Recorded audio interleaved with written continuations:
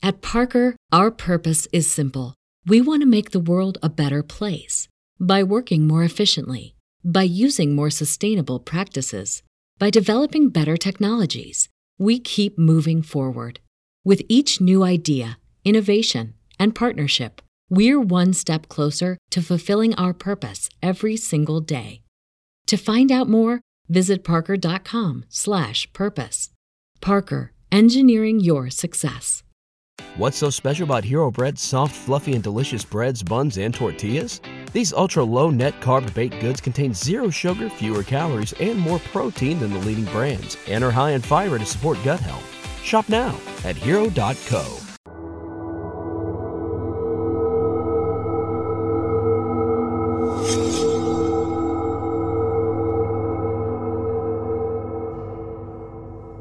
I'll say it right now.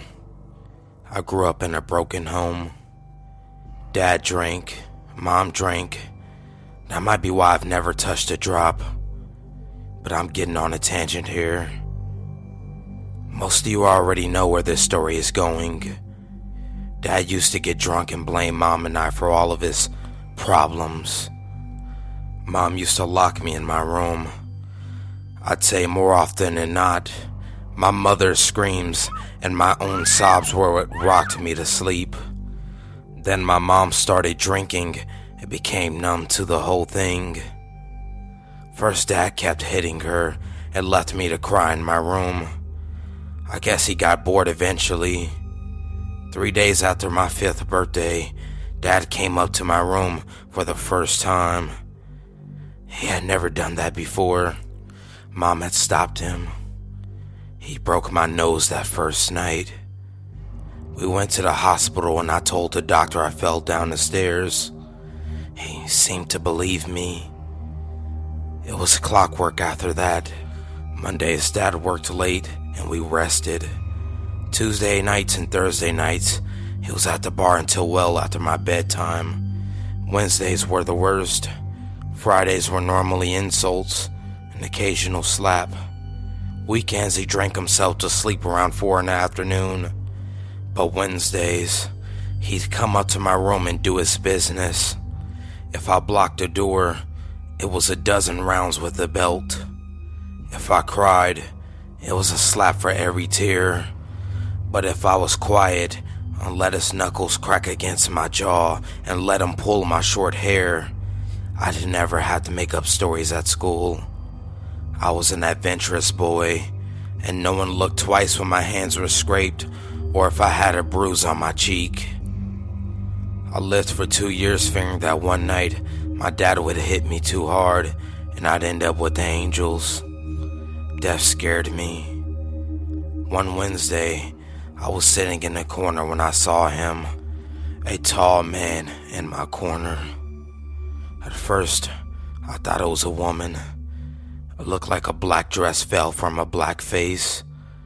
I realized after a moment that it was a robe, a cloak, but I learned that word years later. I knew what I was looking at. I'd watch TV. I'd read books. I knew what death was supposed to look like. But I couldn't cry. Dad would have come in. I'd get the belt and the death would take me away. But for all the pain in my life, I knew that I wanted to live. That night, I fell asleep on the floor, huddled in the corner of my room with the halo of moonlight coming from the window resting around my feet. Death simply stood in the darkest corner of my room, behind a door leading to the hall. He was there every bad night after. Always Wednesdays. Some Fridays when my dad was in his worst moods. Every night he got closer. After 2 months, he would sit on a toy box at the end of my bed, sitting with his back against the wall, turned sideways so I always caught the profile of a shadowy hood. "Why are you here?" I asked him one night. He stared at me from the toy box, knees pressed against his chest and arms curled around his shins. Almost a fetal position, though there was no fear in the position, just boredom. "To watch," he told me. I swallowed at those first words. I'd expected a quiet rasp like on TV. Death's voice was something more. It was a burly man's confident and strong voice. It was a caring mother's nurturing tone, a madman laugh, and a child's giggle. It disturbed me and comforted me. To watch what? I asked. He simply looked at me. I saw his eyes for the first time that night. I'd always expected Soulless Pit there. Instead, I found blue orbs in a bleached skull. Those orbs held galaxies, eternal and non-existent. Everything and nothing lived in the shadows of his cloak. Those contradictions comforted me. Over you, child, Death responded. I had thought he lied to me and I grew upset. I asked why he never stopped my father. It's not my place to intervene, he told me. I asked him what he meant. He told me that he couldn't stop my father if he had tried. He simply was there to guide me if my nightmare ever came true. After that night, Death was more of a father to me in a way my own never was. The next week, he brought a thick leather-bound book. Within were fairy tales, dark and light themes in countless languages.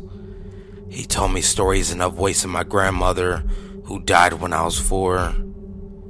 When I got older, he stopped bringing the book. We stayed up until the crack of dawn talking. I asked him about the afterlife and why things were the way they were. He always answered vaguely, telling me that I'd understand one day. He stayed with me and comforted me until dawn peeked over my neighbor's roof. Then the sunlight would touch his black robe, turning it into a blinding white. Then he was gone. He'd be back next week, and I'd get ready for school. I never got tired when Death spoke to me. Life went on. When I was 12, my doctor fixed my nose for the 3rd time and started asking questions. Within 3 weeks, I was taken away from that home and put into an orphanage. In a Hollywood moment, my family doctor, who had heard about what had happened from a friend at the hospital, adopted me. He and his wife had been trying for a child for years, but they never could have one. I lived a happy life after that.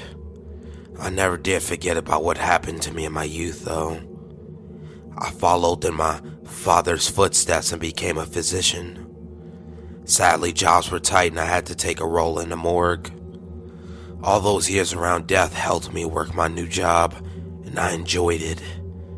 My heart broke when my mother was in an accident.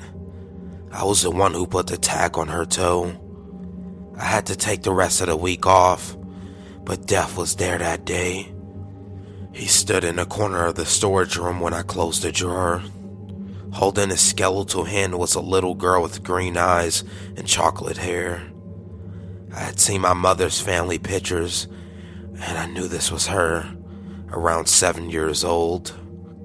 It hurt me, but Death nodded to me, and I knew that he would take care of her. In my lifetime, I closed the drawer on 4 different parents. Dad drove into a storefront while driving drunk. I had to leave the room when they wheeled him in. I would have spat on his cold husk of a body if I didn't. Mom drank herself into her early grave a year later. I pitied her when I closed the drawer. He had broken her soul and she died in pain. I still remember the screams when Death dragged my father through the floor. A red-hot chain and a metal collar strapped around his neck. My father, the man that saved my life, died 4 years ago. He went quietly in his sleep. I volunteered to close the drawer on him. When I did, Death arrived and took a little boy with dark hair and blue eyes. You may wonder why I'm writing this. In truth, I'm not quite sure myself. I guess I want to tell people not to fear Death. He's a gentle being with a crappy job, and he saved my life.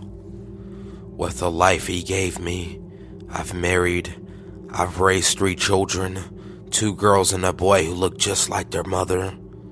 I have 9 grandchildren and 2 great-grandchildren with a 3rd one on the way. I lost my wife last year to a heart attack. It hurts me to think about it, but I know she didn't fear death. She knew my story, the one I'm telling you now, and she went in her sleep holding my hand. As I write these final thoughts, I look to my window. Out there I see a figure in the street, snow blowing white on black robes. A moment ago, I opened the window and invited him in. When you live as long as I have, you learn to treat a guest right. Now he's standing in a corner, patient as the day I met him. When I'm done with this post, I'm going to turn off my laptop, put the little girl he brought with him into my lap, and close my eyes. My wife will close her brilliant blue eyes and rest her crimson locks on my chin. I'll take one breath and fall asleep. When I wake up, I'll be with my family. I'll see my mother and father again. I'll see my mom, happier than she was in life. I'll see the 4 dogs I've had in my lifetime too, hopefully. More to more. Death calls from the corner. I sigh and type faster. If I can say one last thing, I'd like to quote Blue Oyster Cult. Don't fear the Reaper, because after all, people are the real monsters.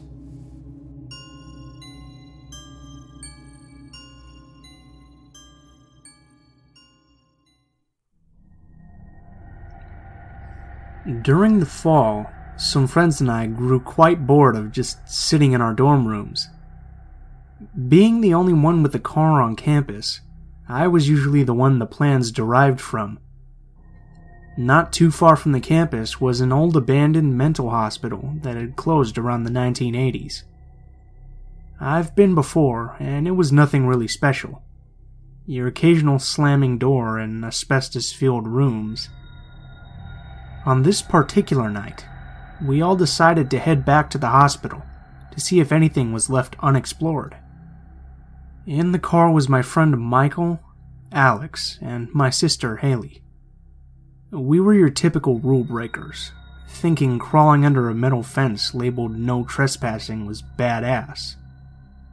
When we arrived, we made sure to park far in the back parking lot and checked the charge on our phones. As we were driving in, Michael pointed out a building that we have not been in yet. It was blockaded in by a 12-foot fence, so we assumed that was probably why.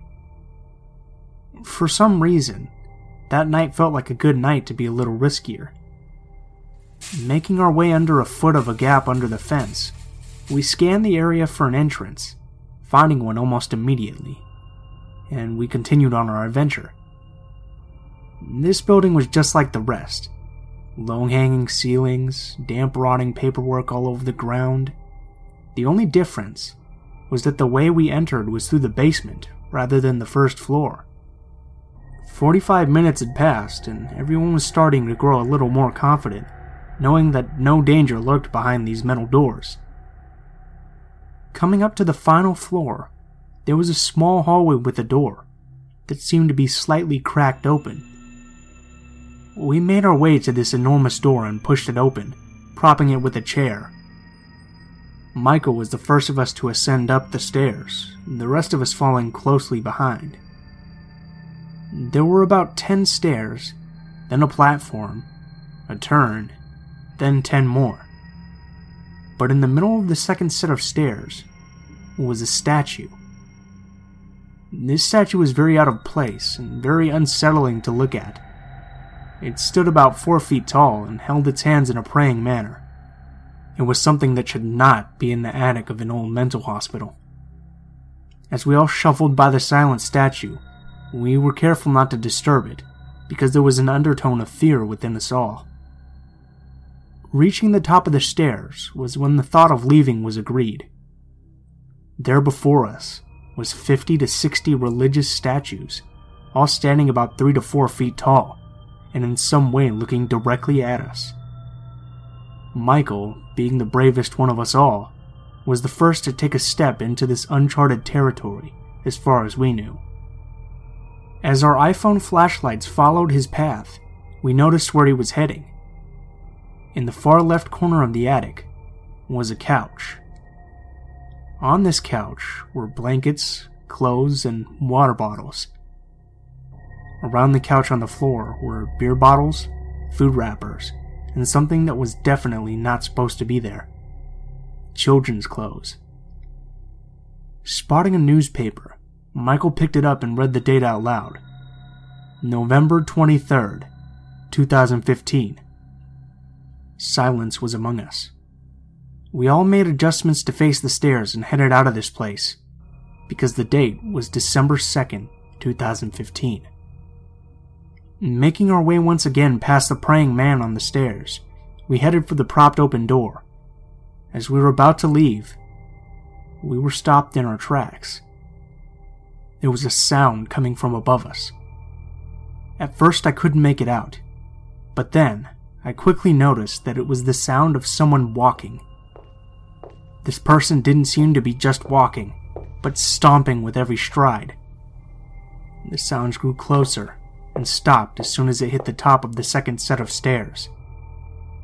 It almost seemed as though whoever this person was contemplating their next move. We didn't give them that time and booked it all the way to the basement where we came in. From the time that I was in that attic, I didn't notice anywhere there could be a place to hide. For the most part, everything was pretty visible and in the open. The creepiest part to me is that we were in that attic for 10 minutes. Makes you think that maybe the crazies are closer than we think. At Parker, our purpose is simple. We want to make the world a better place by working more efficiently, by using more sustainable practices, by developing better technologies. We keep moving forward. With each new idea, innovation, and partnership, we're one step closer to fulfilling our purpose every single day. To find out more, visit parker.com/purpose. Parker, engineering your success. Say goodbye to your credit card rewards. Greedy corporate mega stores, led by Walmart and Target, are pushing for a law in Congress to take away your hard-earned cash back and travel points to line their pockets. The Durbin-Marshall credit card bill would enact harmful credit card routing mandates that would end credit card rewards as we know it. If you love your credit card rewards, tell your lawmakers, hands off my rewards. Tell them to oppose the Durbin-Marshall credit card bill. And just when I thought my life was getting back to normal, Trish and I got married in January this year. We moved into our own place not too long ago. Life seemed to start becoming the way it always should have been. But no, it would be too crazy to live a normal fucking life. When we moved in, we introduced ourselves to most of our neighbors. We live in an apartment complex that consists of 2 buildings across from each other. View from our bedroom looks at the other building, but hey, the place was cheap and in a good location, so we couldn't complain. We hit it off with 2 of our neighbors right away, Jeff and Rachel. They're a bit older, probably mid-30s, but chemistry was there, so that's all that mattered. I actually believe that Jeff and Rachel were a couple, because they were always together. But later, I learned that they were just neighbors, living above each other in a building across from ours. Enough bullshitting. Let me get to the point. I bought a pair of new Beats by Dre wireless headphones on eBay, and I got exactly what I deserved. I got a fake pair. I started the process of complaint with eBay, but I knew that shit wouldn't work. The thing is, as fake as they were, headphones actually sounded good. So I took them to work out at the gym that was on the first floor of my building. I was running on a treadmill and the phones were doing pretty well. And just as I started thinking that maybe these counterfeits aren't that bad, the left ear cup started producing crackling noise. I ignored it and kept running. Then a loud bang came from both of the cups, and I nearly tripped on the machine. I stopped, Silence completely overtook the headphones. Then I heard silent crackling and what seemed like whispers. I knocked on the plastic cups, hoping that'd fix them. It did. Whispers now became clear talking. Well, they said it was him, so it must be him. A male voice said. It sounded familiar. Alright, but let's keep calm until we actually know for sure. Responded a female voice. I recognized that voice. It was Rachel. And the male sounded a lot like Jeff. Then a crackling noise got loud again, reaching unbearable pitch. As I was about to take the headphones off, the music started playing again. I didn't think twice about this event. I mean, why would I bother trying to understand how their conversation ended up in my headphones? Who gives a shit? I was just pissed that my fake beats were acting up. Jeff came over the next day. He is an electrician, and I asked him to help me install a pair of those clapping lights. I guess I watched too many movies, and I really wanted to be able to just clap for the damn light to come on. I found a good deal and bought a few, so Jeff was helping me install them. He did it for free. Since eBay hadn't done anything regarding my issue, I decided to keep the headphones.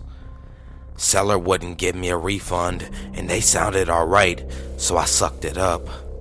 So 2 days ago, I was relaxing at the balcony drinking some Stella and listening to Kanye's new album.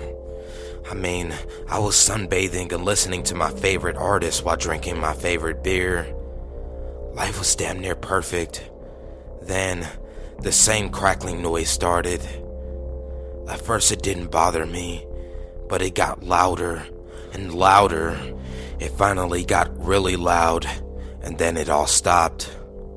Whispers came through the headphones again. I turned up the volume to the max. We're gonna have to approach Trish first. A million fucking goosebumps ran all over my body. If I learned anything from my encounters with Rose, it was that coincidences don't exist in my life. The voice saying my wife's name belonged to Rachel.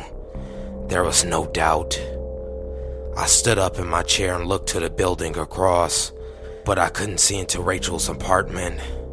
She had blinds on. Come to think of it, she and Jeff always had their blinds on and were never on the balcony. At least 4 days. That's what we have to wait. You heard him. And after that, him. That was Jeff. I stood up and took my headphones off. I wanted to run over to his place and ask what the hell was going on. I just stood there for a minute, trying to think. I put the beats back on my head, but at that point, the music was back on. I didn't know what was going on. I didn't mind the first interference, but this one was about my wife, and how in the world was I able to hear them talk?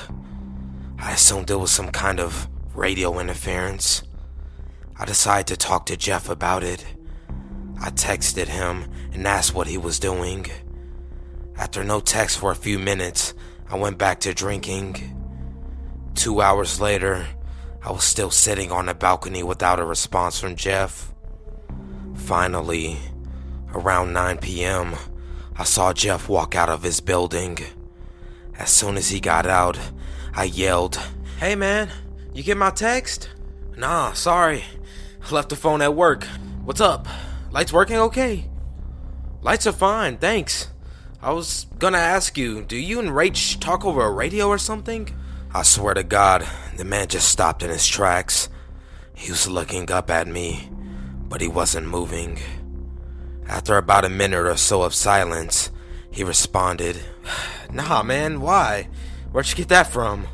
He smiled at me, but it seemed forced.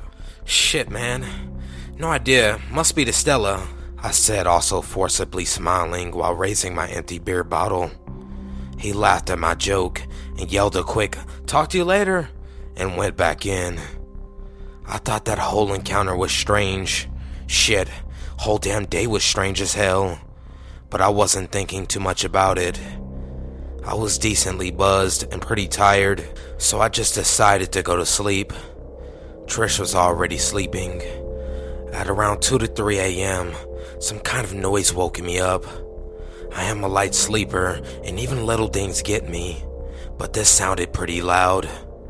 I sobered up enough to realize that the sound was coming from the headphones. It was that same crackling that got louder and louder. Finally, it went away and silence took over. I turned the volume all the way up, trying to hear anything. These damn things are so loud, they sound more like a boombox than headphones. But I still couldn't hear anything. Then, a loud clap came from my fake beats. The light in our bedroom turned on instantly. I was still a bit sleepy, so it took me a second to comprehend what the fuck was happening. The clap activated the light. Who the fuck? Then it came to me. I walked over to our window, and that's where I nearly fucking screamed. The building across the street had all lights off. All but two. Jeff was standing at the window in his apartment, and Rachel was standing at the window in the apartment above.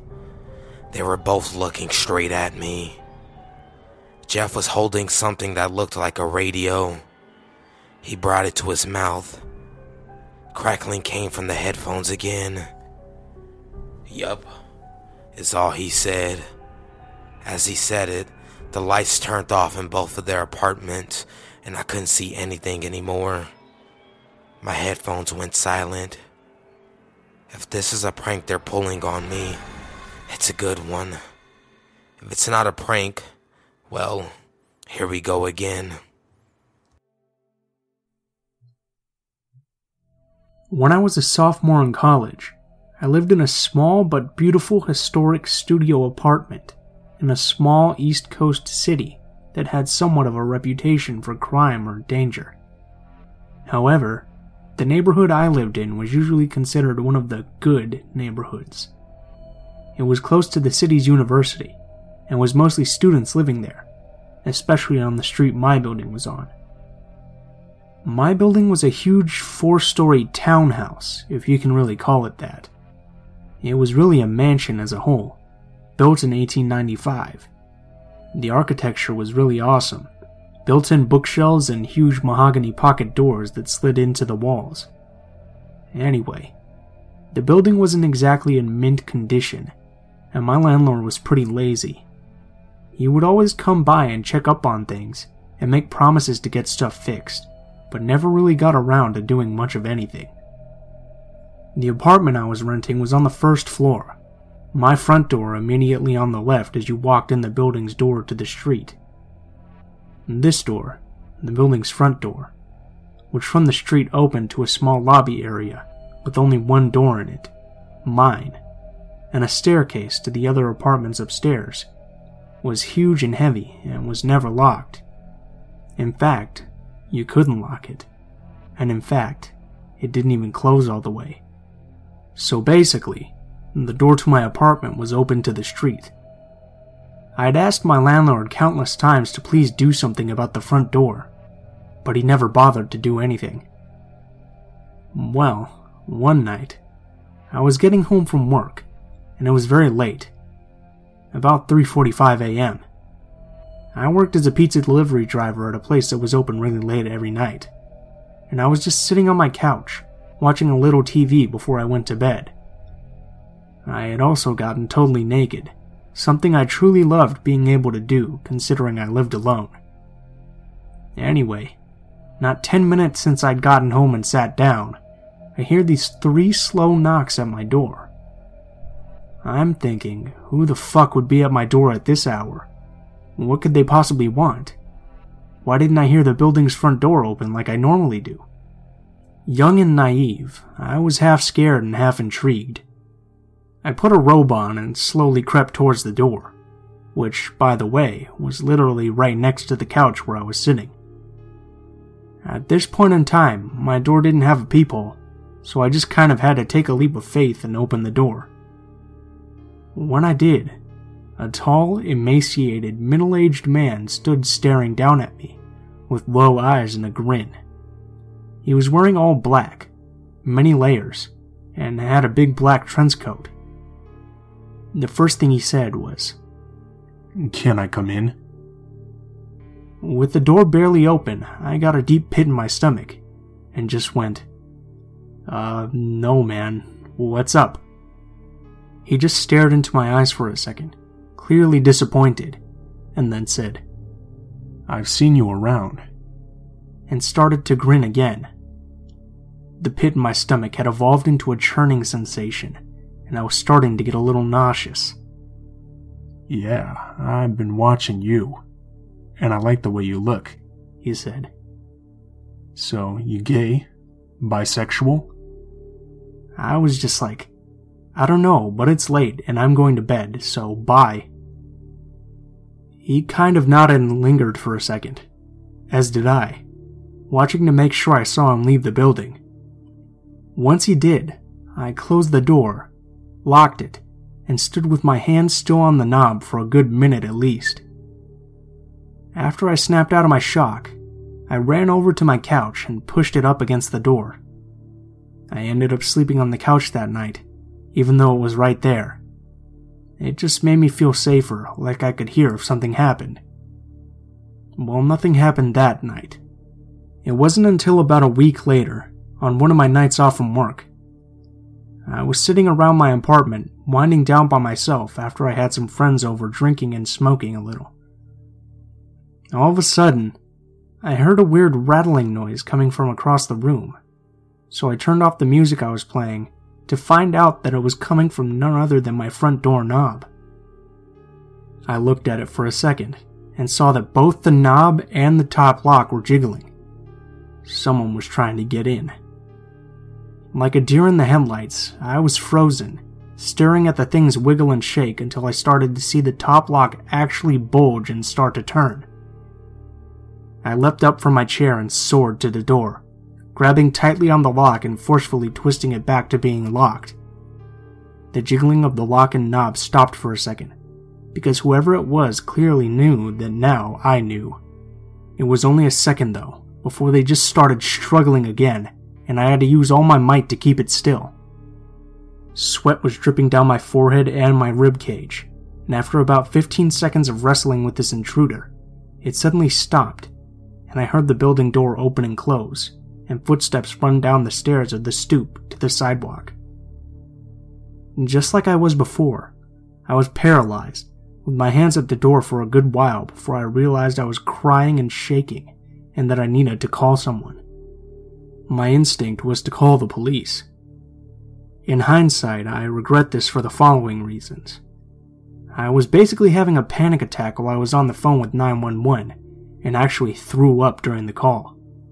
And I think that's when they decided I was just fucked up or something. When the two police got to my apartment, they stood in my doorway as I struggled to recount to them what had happened, as I'm shaking and crying. I notice at one point they're both smirking and laughing, and I say, "What's so funny right now?" One of them goes, "It reeks of marijuana." I was just like, okay, and basically argued with them after that.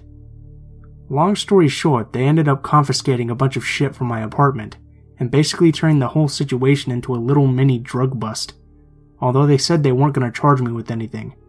Just take my shit. Nothing about this attempted break-in besides keep your door locked. I was devastated and felt so helpless. I hate to make this story so long, so I'll try to keep the last part short. Basically, this same scenario happened one more time, about 2 weeks from the last time. Only instead of calling the police, I called my dad, who raced down in an hour, 2-hour drive from his house to this place, with a crowbar up his sleeve. Unfortunately, by the time he had gotten there, whoever it was had already left. My dad ended up cussing out my landlord and demanding he get the door fixed and install a new lock and a peephole on my door. He did make this happen within a reasonable amount of time, and I also got one of those bars you wedge between the doorknob and the floor. I also got an aluminum baseball bat to protect myself with, so I felt a lot better from then on. Needless to say though, I ended my lease for that apartment a month early and never moved back to that street. I never found out for sure who was trying to pick my locks and if it was the guy who had come to my door the first time, but whoever it was, let's not meet. Say goodbye to your credit card rewards. Greedy corporate mega stores, led by Walmart and Target, are pushing for a law in Congress to take away your hard-earned cash back and travel points to line their pockets. The Durbin-Marshall credit card bill would enact harmful credit card routing mandates that would end credit card rewards as we know it. If you love your credit card rewards, tell your lawmakers, hands off my rewards. Tell them to oppose the Durbin-Marshall credit card bill.